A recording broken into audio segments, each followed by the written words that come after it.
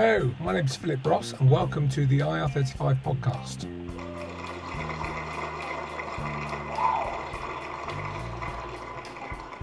Thanks very much, very small audience here today at home in my small room. Sorry about the delay in actually recording. Obviously COVID's got in the way of us all, and just like everybody else, I'm finding you're actually in one of two camps. You're in the camp of whether you're working still, thankfully, but you're absolutely flat out, or you're not working, and you're anxious about the future. Fortunately, I'm in the situation where I am working and been completely flat out over the last 56 days, or however long the lockdown's been going on.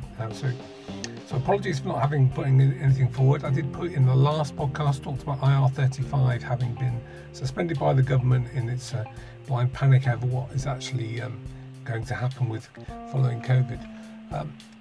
So I've got some good news, if you don't already know it, and some bad news. And let me tell you to start off with that the good news does nowhere near actually outweigh the bad news. But I will start with the good news. The good news is that in the run up to the previous budget, actually, the House of Lords did put together a report into IR35, looking at the fairness of it, and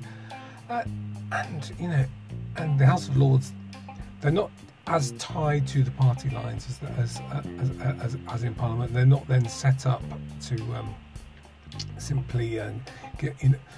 Do as they're told, and they take a chance to actually look in more detail at issues. And a few years ago they looked at IR35 before to the idea of personal service companies.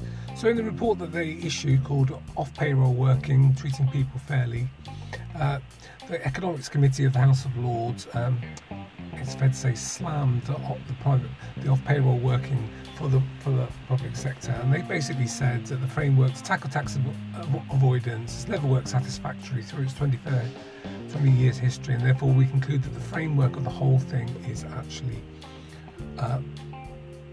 flawed. Lord Forsyth of Dundream, who's the chair of the House of Lords Economic Finance Bill Subcommittee, it's a bit of a mouthful there.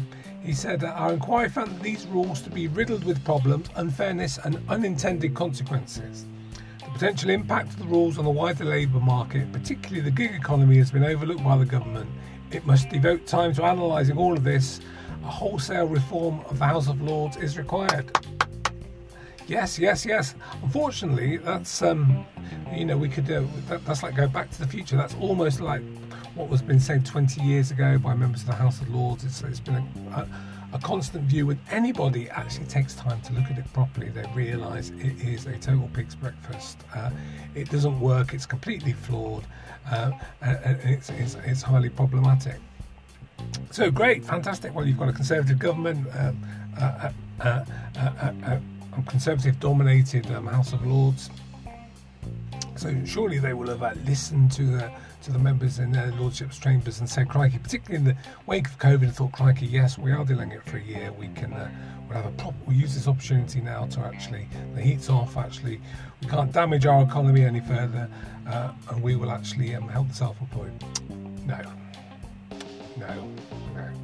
The government decided to press ahead through its virtual parliament and push ahead and tabled the off-payroll amendment at the committee stage of the finance bill, with the idea of reintroducing IR35 for the private sector to come in next year. It's going to go to the committee stage, which commences the 25th of June, and slowly make its way through Parliament, unless we can get some strong, good opposition from it. And there is still a chance they can see sense. David Davis, the Conservative MP, was very strong and vocal, even tabled an amendment to actually call for it to be put off for 2023-24. But because of the chaos that's in the House of Lords, and unfortunately the unwillingness of Labour to even vote, actually the whole amendment thing went through without a vote, and he didn't get a chance. On the Labour side, I'm pleased to say that Meg Hillier, who was the chairperson of the Public Accounts Committee, was absolutely damning on IR35 and on the new changes.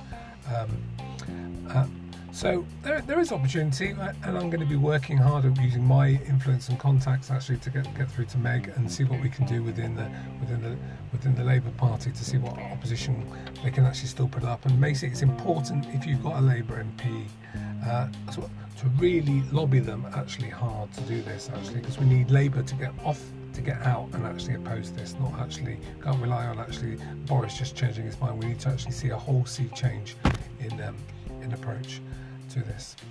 Well, I'm sorry about that delay in the updates, but so some good news on the I-35, which is the House of Lords stuff. Actually, somebody has seen sense and understood it. The bad news is, fortunately, that those people who have seen sense have not been the government. But we live to fight on. We've still got our health. Hopefully you all stay well and stay safe. Thank you very much. My name is Philip Ross, and this was the I-35 podcast.